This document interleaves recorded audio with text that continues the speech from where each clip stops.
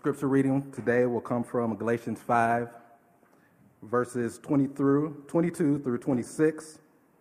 If you don't have a Bible, there should be a Bible in front of you in the pew pockets. Take that as our gift to you. The scripture in that Bible is on page 633. Again, the scripture reading, Galatians 5, verses 22 through 26. And the scripture reads, "But the fruit of the Spirit is love, joy, peace, patience, kindness, goodness, faithfulness, gentleness, self-control. Against such things there is no law. And those who belong to Christ Jesus have crucified the flesh with its passions and desires.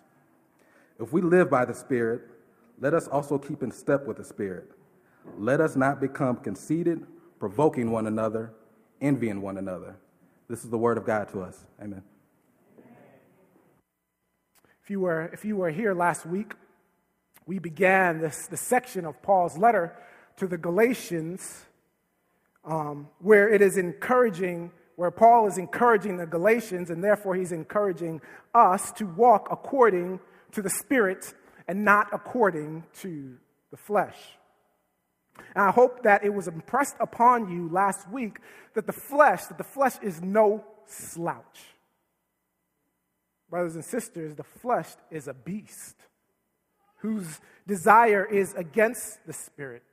It wants to oppose the Spirit at every turn, setting potholes, distracting billboards, huge boulders, and other obstructions for those seeking to walk according to the Spirit.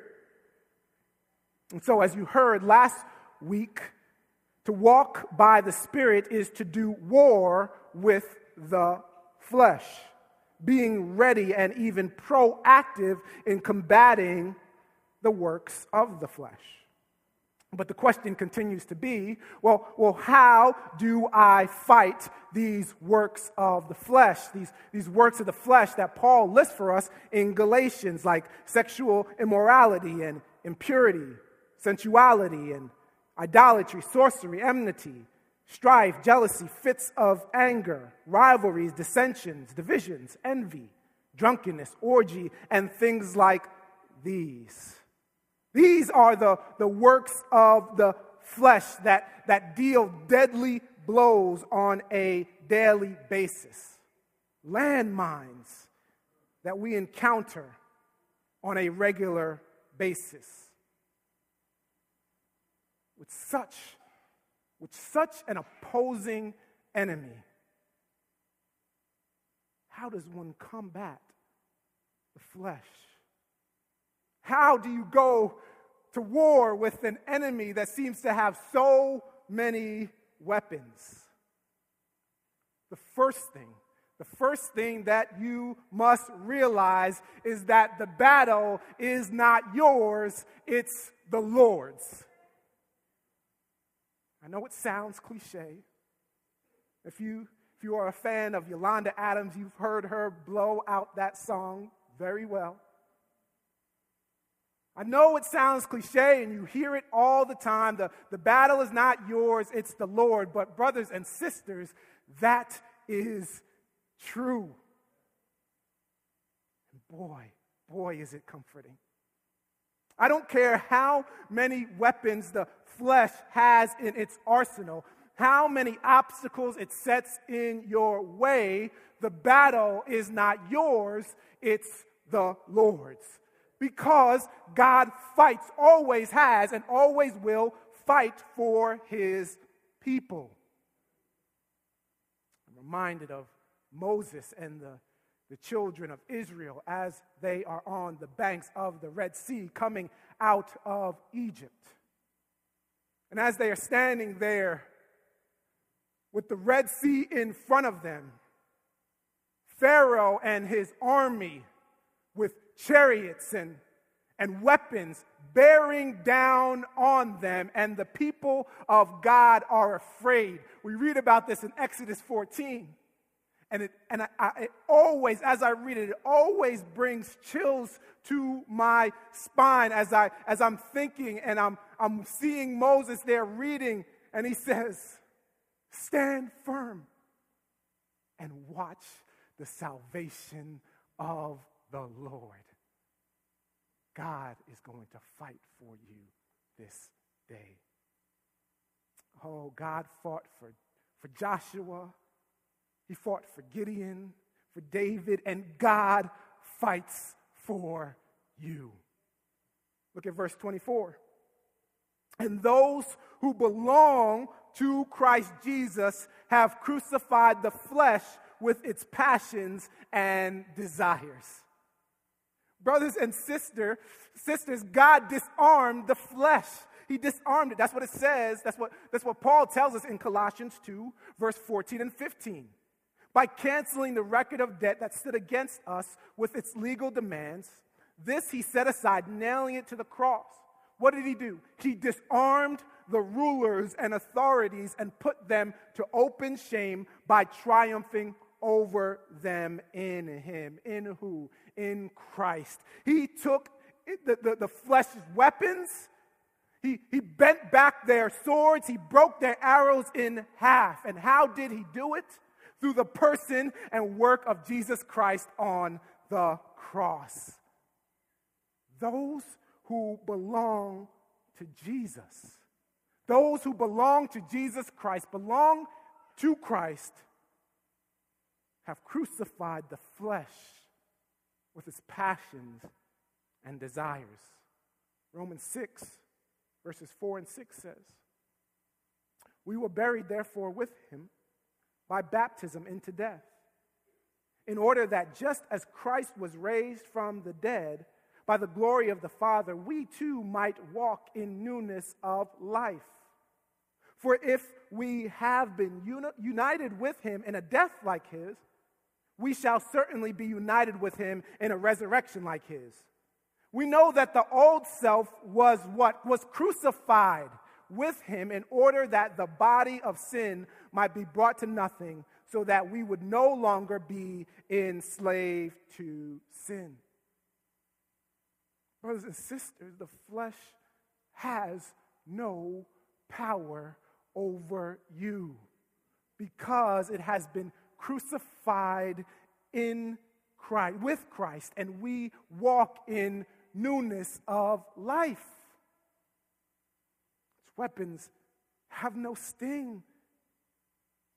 They have no sting. He has come to destroy the works of the flesh.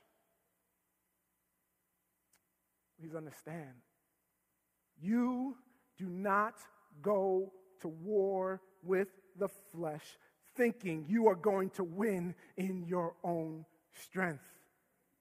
You must realize, you must know that the battle belongs to the Lord. Here is the question: do you belong to Christ Jesus? Because only those who belong to Christ have crucified the flesh. Those works of the flesh describe your everyday reality, and there is no desire within you to not do those things. But you continually do those things, these works of the flesh, on a regular basis. I would like to plead with you right now to turn from your sins and to trust Christ.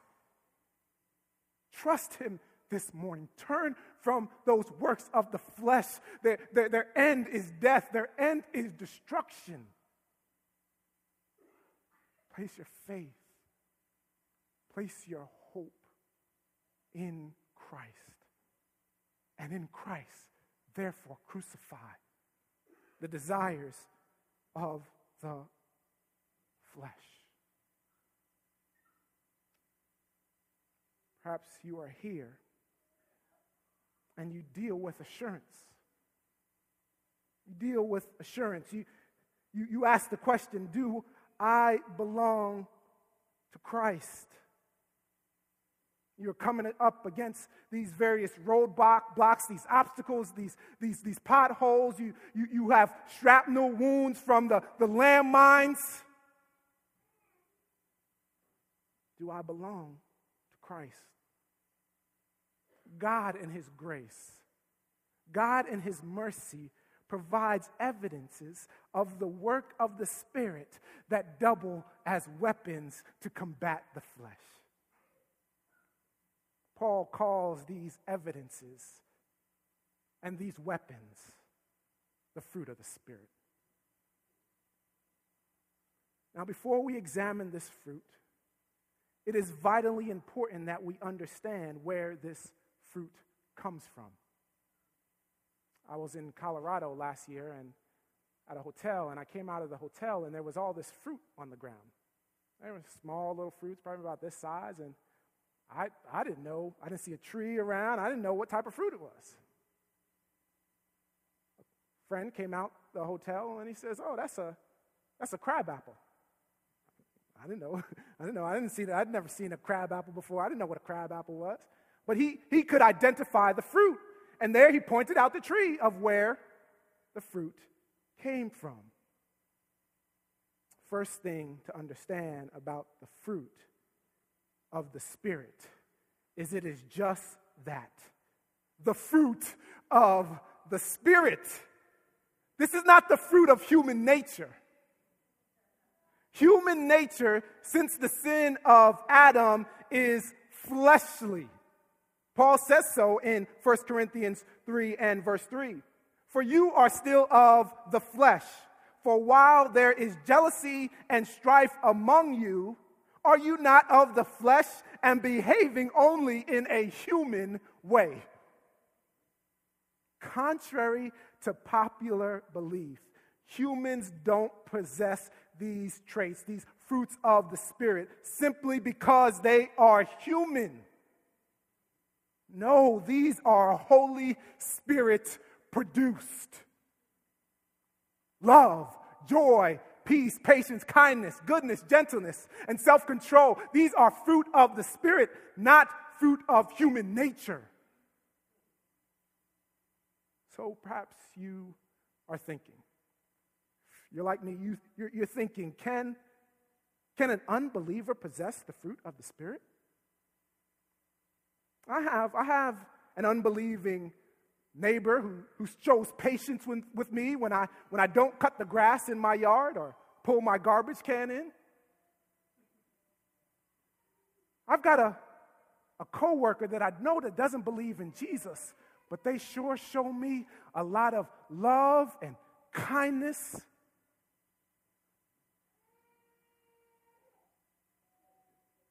Isn't that fruit of the Spirit? Moral qualities, yes. Fruit of the Spirit, no. It is true that unbelievers can possess these traits in some form or fashion, but the traits they possess are not Spirit birthed.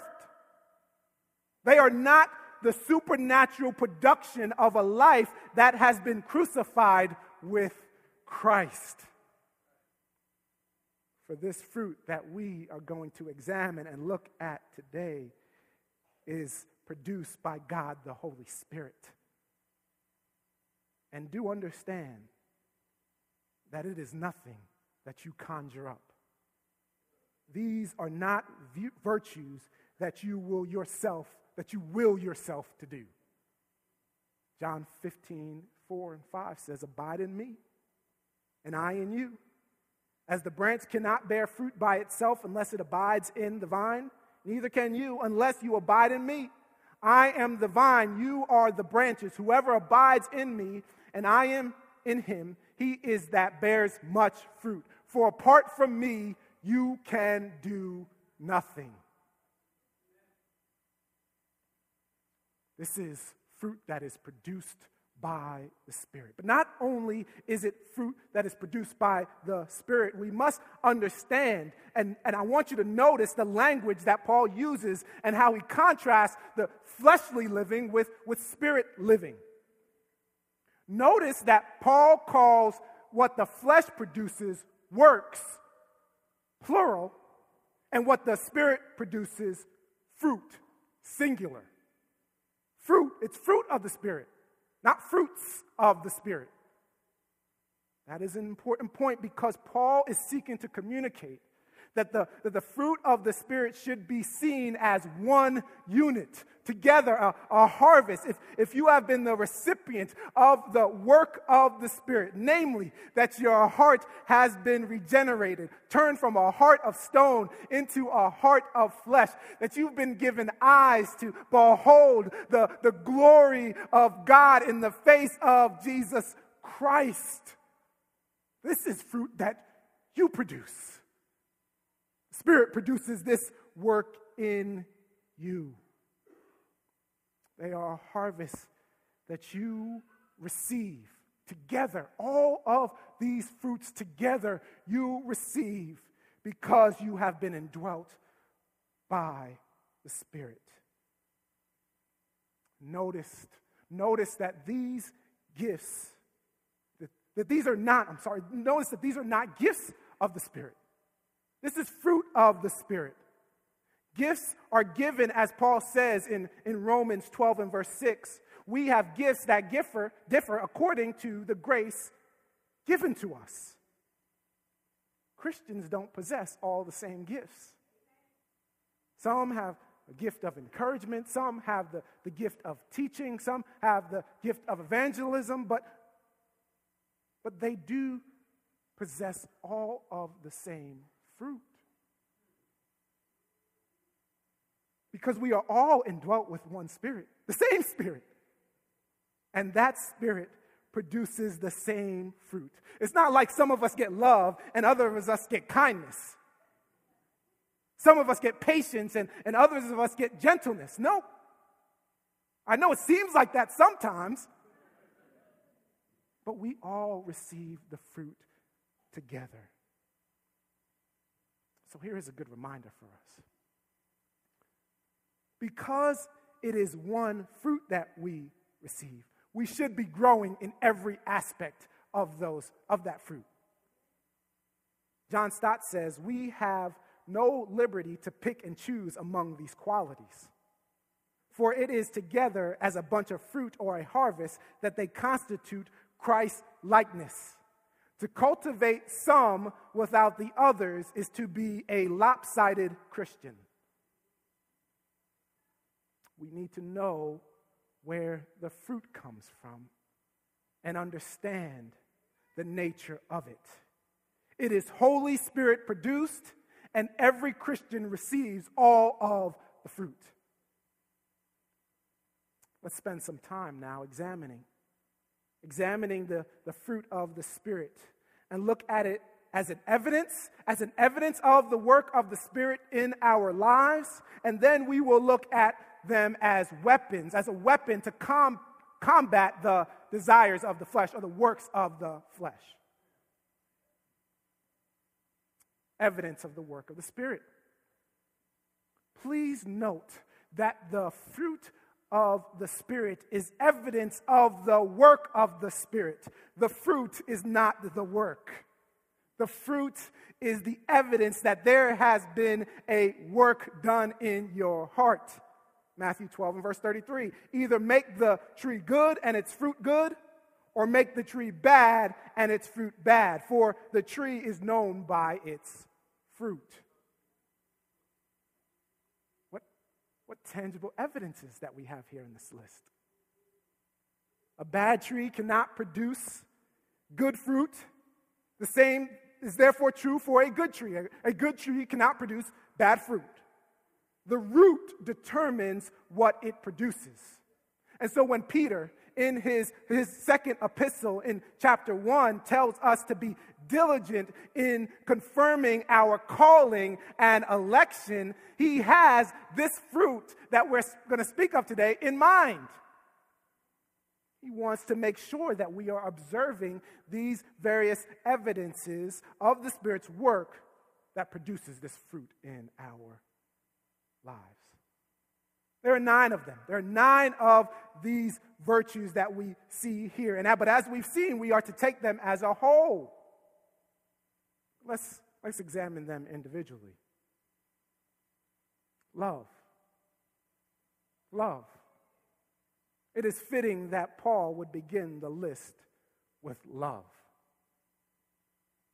For love is the one virtue that informs all the other virtues. Brothers and sisters, we have heard often before an unloving Christian is an oxymoron. To call yourself a Christian and not love is to be a hypocrite and demonstrate that the Holy Spirit has not done a work in you. 1 John 3 and verse 10 says, "By this it is evident who are the children of God and who are the children of the devil. Whoever does not practice righteousness is not of God, nor is the one who does not love his brother."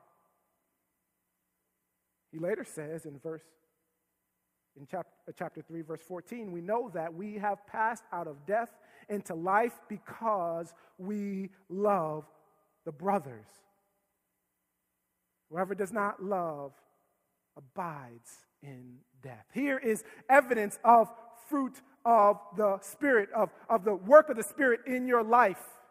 A love that you are showing and displaying to your brothers and sisters in Christ, but not only to your brothers and sisters in Christ, but to your enemies as well.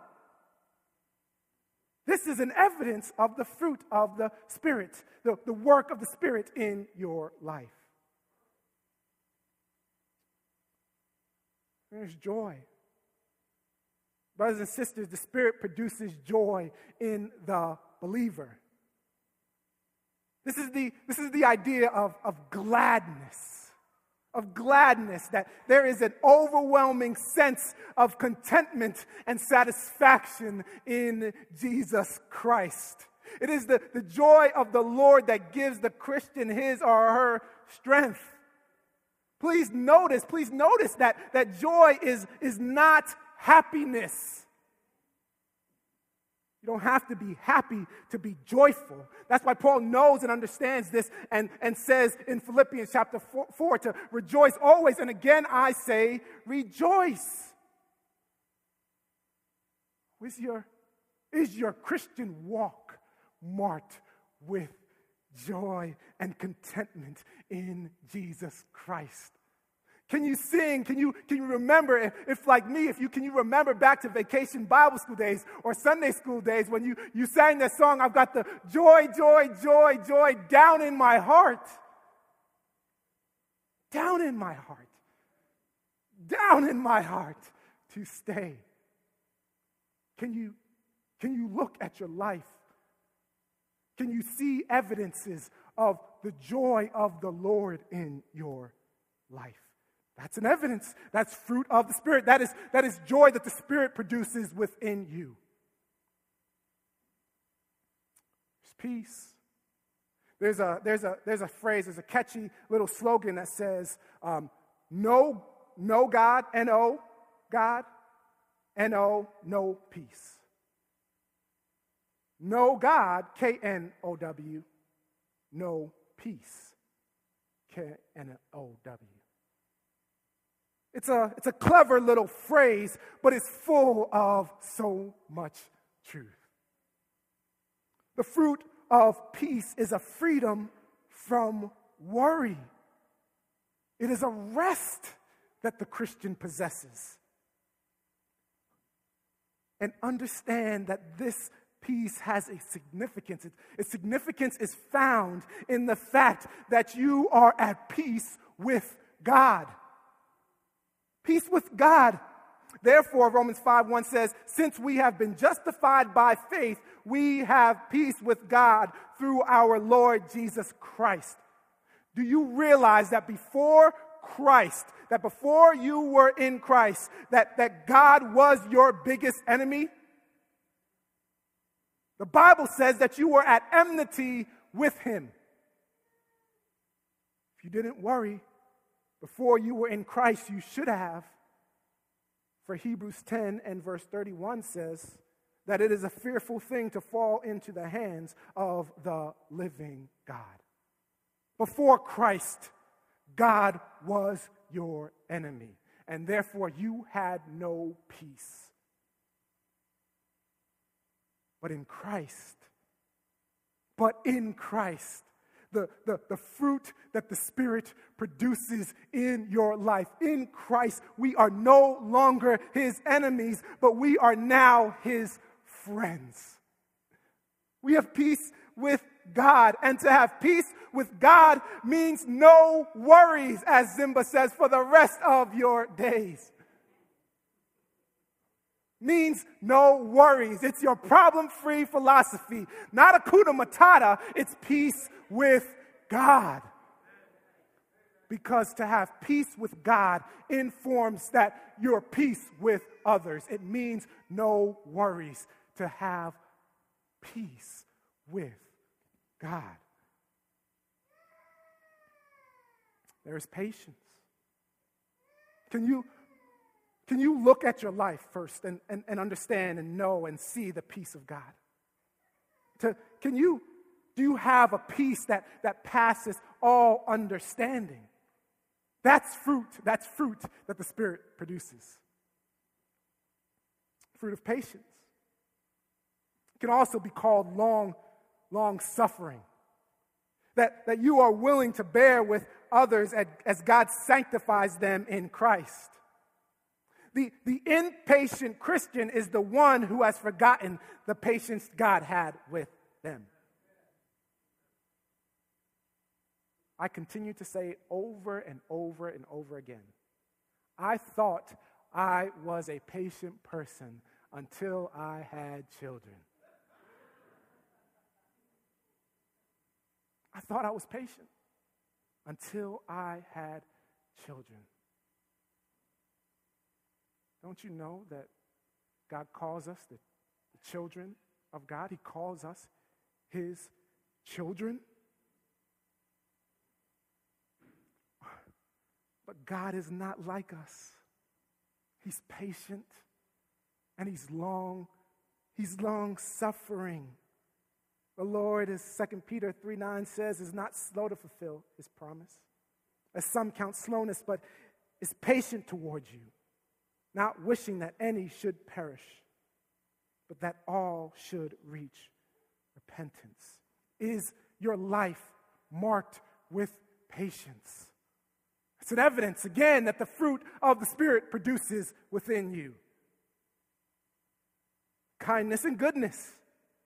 Kindness and goodness, the two go hand in hand. The evidence of the Spirit's work in the believer is the fruit of kindness and goodness. And do you know what kindness in the believer looks like? It means following after the kindness of our Lord.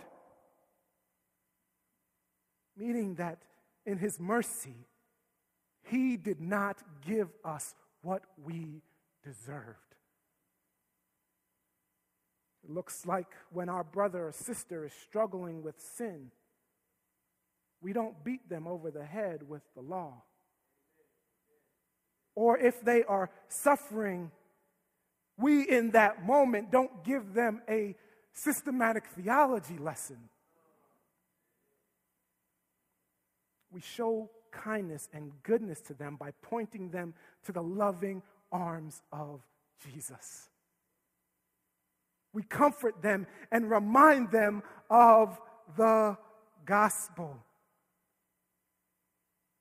Titus chapter 3, verse 3 and 5 through 5. We ourselves were once foolish, disobedient, led astray, slaves to various passions and pleasures, passing our days in malice and envy, hated by others and hating one another.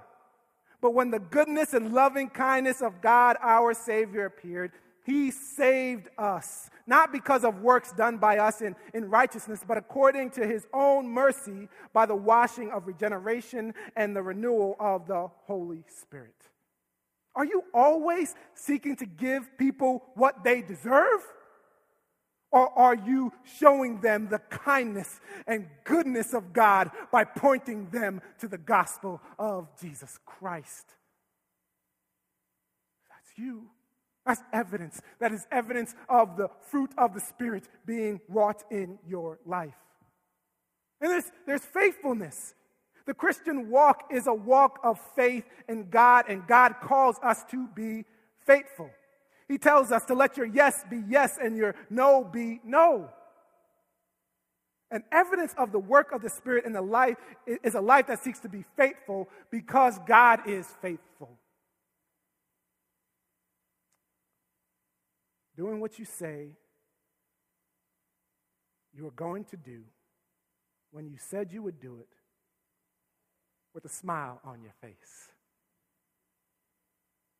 The work of the Spirit produces faithfulness in believers. Do your coworkers know you to be faithful? Can you be trusted? That is the fruit the Spirit produces in your life. Gentleness. Gentle. Not harsh or abrasive.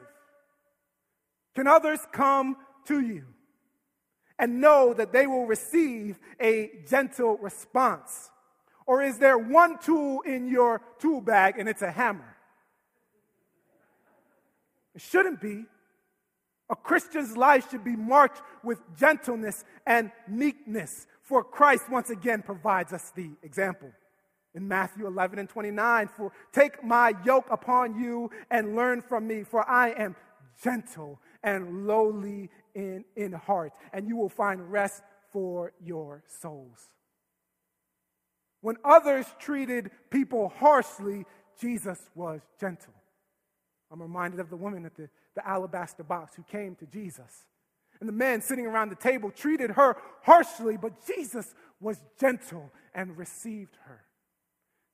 Can others come to you and know that you are gentle? Can they receive a kind word from you, a gentle response from you? That is the work of the Spirit in your life. And Paul ends with self-control. Self-control.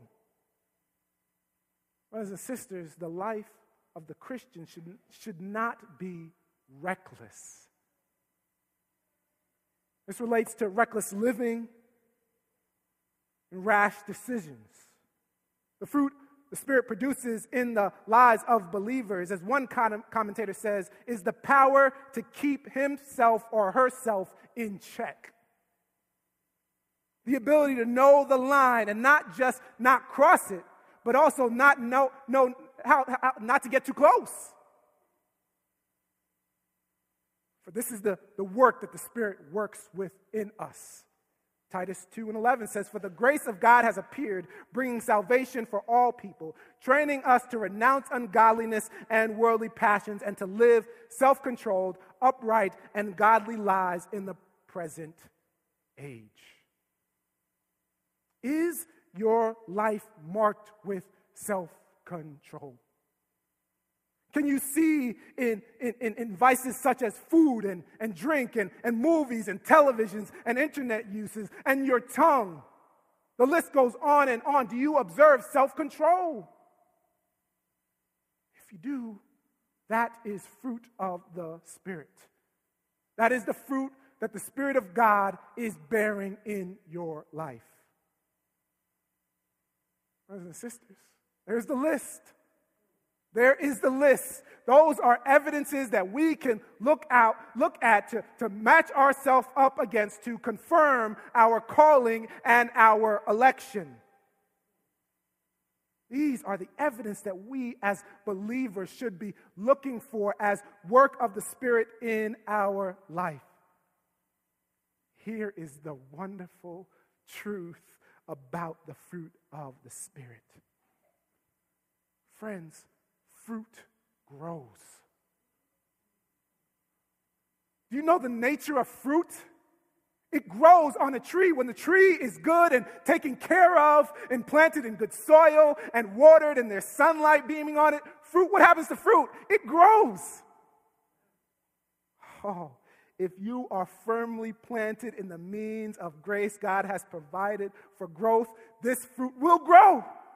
This will grow, this fruit will grow in your life. Blessed is the man who walks not in the counsel of the wicked, nor stands in the way of sinners, nor sits in the seat of scoffers. If you stand there, the works of the flesh are going to reveal themselves. but his delight is in the law of the Lord. And on his law he meditates day and night. He is like a tree planted by streams of water that yields its fruit in its season, and its leaf does not wither. In all that he does, he prospers. Tree that is planted by streams of living water, planted in the Word of God, planted in the fellowship of the saints, planted and rooted deeply, attached to the vine of Jesus Christ, that fruit will grow. Therefore, as you are reading this list, and I know you're feeling discouraged because you don't live up to those things. You know you don't see all that fruit in your life. Therefore, do not be discouraged if you do not see fully ripe fruit in your life. There should be buds. There should be buds in all of these areas, but no one has fully ripe fruit. For that does not come until glory, when we are fully transformed into the image of Christ, who displayed the fully ripe fruit of the Spirit. Jesus lived he walked fully in the Spirit, displaying love, joy, peace, patience, and kindness, fully ripe. And that's who we are being transformed into. These are evidences of the work of the Spirit in our lives. They are also weapons for the walk. They are weapons for this spiritual war, this battle against the flesh. That's the context in which Paul is giving them to the Galatians. He wants them to walk by the Spirit so that they will not gratify the desires of the flesh. That's what we read in verse 16. Here's the deal. Paul says, if you don't want to gratify the desires of the flesh, if you are going to do battle with it, you have to walk according to the Spirit, because the fruit that the Spirit produces is in you is the means or the weapon by which you do battle with the flesh. So Paul then brilliantly lists out the works of the flesh. He lists out the works of the flesh and then follows them up with the fruit of the Spirit, almost pitting them against one another, listing them in columns. And you know what? The fruit of the Spirit always trumps the works of the flesh. It always does. Brothers and sisters, that is the reason why we know that the fruit of the Spirit is supernaturally wrought, because the Christian who walks by the Spirit responds with fruit when others are responding with the flesh. That is the difference. The Christian walking by the Spirit, keeping in step with the Spirit, trumps the flesh every time. Listen, it is easy to love those who are lovable. But the fruit of the Spirit produces love that enables you to love those who are unlovable. It enables you to love your enemy. To love like 1 Corinthians 13 tells us to love. Patience and kindness. Hopes all and believes all. That type of fruit is only fruit the Spirit can produce. Now, it's easy to be faithful when you have a job that pays you well and treats you good. But the faithfulness the Spirit of God produces in your life is like the faithfulness of Joseph, who was hated by his brothers, sold into slavery. He was sold into slavery, wrongly convicted, thrown into prison, and forgotten. But the Bible says that Joseph remained faithful. It is one thing to have joy when things are good. Money in your pocket and food in your stomach. But to say, like Job, after he lost his children and all of his possessions, and his body is ravaged with sickness, the Lord gives and the Lord takes away. Blessed be the name of the Lord. Brothers and sisters, that is fruit only the Holy Spirit produces in you. You are not working up that type of joy in your life. Spirit produced. The fruit of the Spirit trumps the work of the flesh because it's just that. It's fruit of the Spirit. And Paul says in verse 25, if we live by the Spirit, let us also keep in step with the Spirit. In other words, if you are in Christ, it is by the working of Holy Spirit in your heart. And if you are indwelt with Holy Spirit, then the fruit is yours. Now walk in it. Walk in it. Keep in step with it. You see, when you keep in step with the Spirit, the fruit of the Spirit, the Spirit produces, enables you to do battle with the works of the flesh. If you are walking in love, then enmity and strife have not a chance. Self-control. If the Spirit of God is producing self-control in you and you are walking in it, drunkenness and envy should not be a problem. Dissensions and divisions should be non-existent. Joy. Why the need to envy if you are content in Christ? Brothers and sisters, if you are in Christ, all this fruit is yours. It's yours. Love, joy, peace, patience, kindness, goodness, gentleness, self-control. It's all yours. Paul's exhortation to the Galatians and to us is, walk in it. Walk in it. Be led by the Spirit. Here's the deal. If you want to go to war with the flesh, you must be in Christ. You must be in Christ. He fights your battle by producing in you the Spirit-wrought fruit. Now walk in it. Be led by the Spirit. And do not gratify the desires of the flesh. Because when you are walking in the Spirit, it trumps the work of the flesh every time. That's the only way you're going to be able to do battle with the works of the flesh. Oh, if you are not in Christ, this day, I pray that you would trust Him. Get in Him. Turn, repent from your works of the flesh and place your faith in Christ. And see those works of the flesh crucified with Christ on the cross.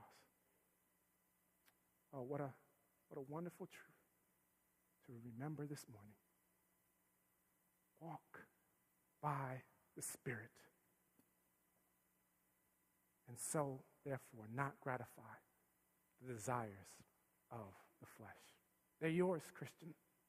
They're yours, Christian. Walk in them.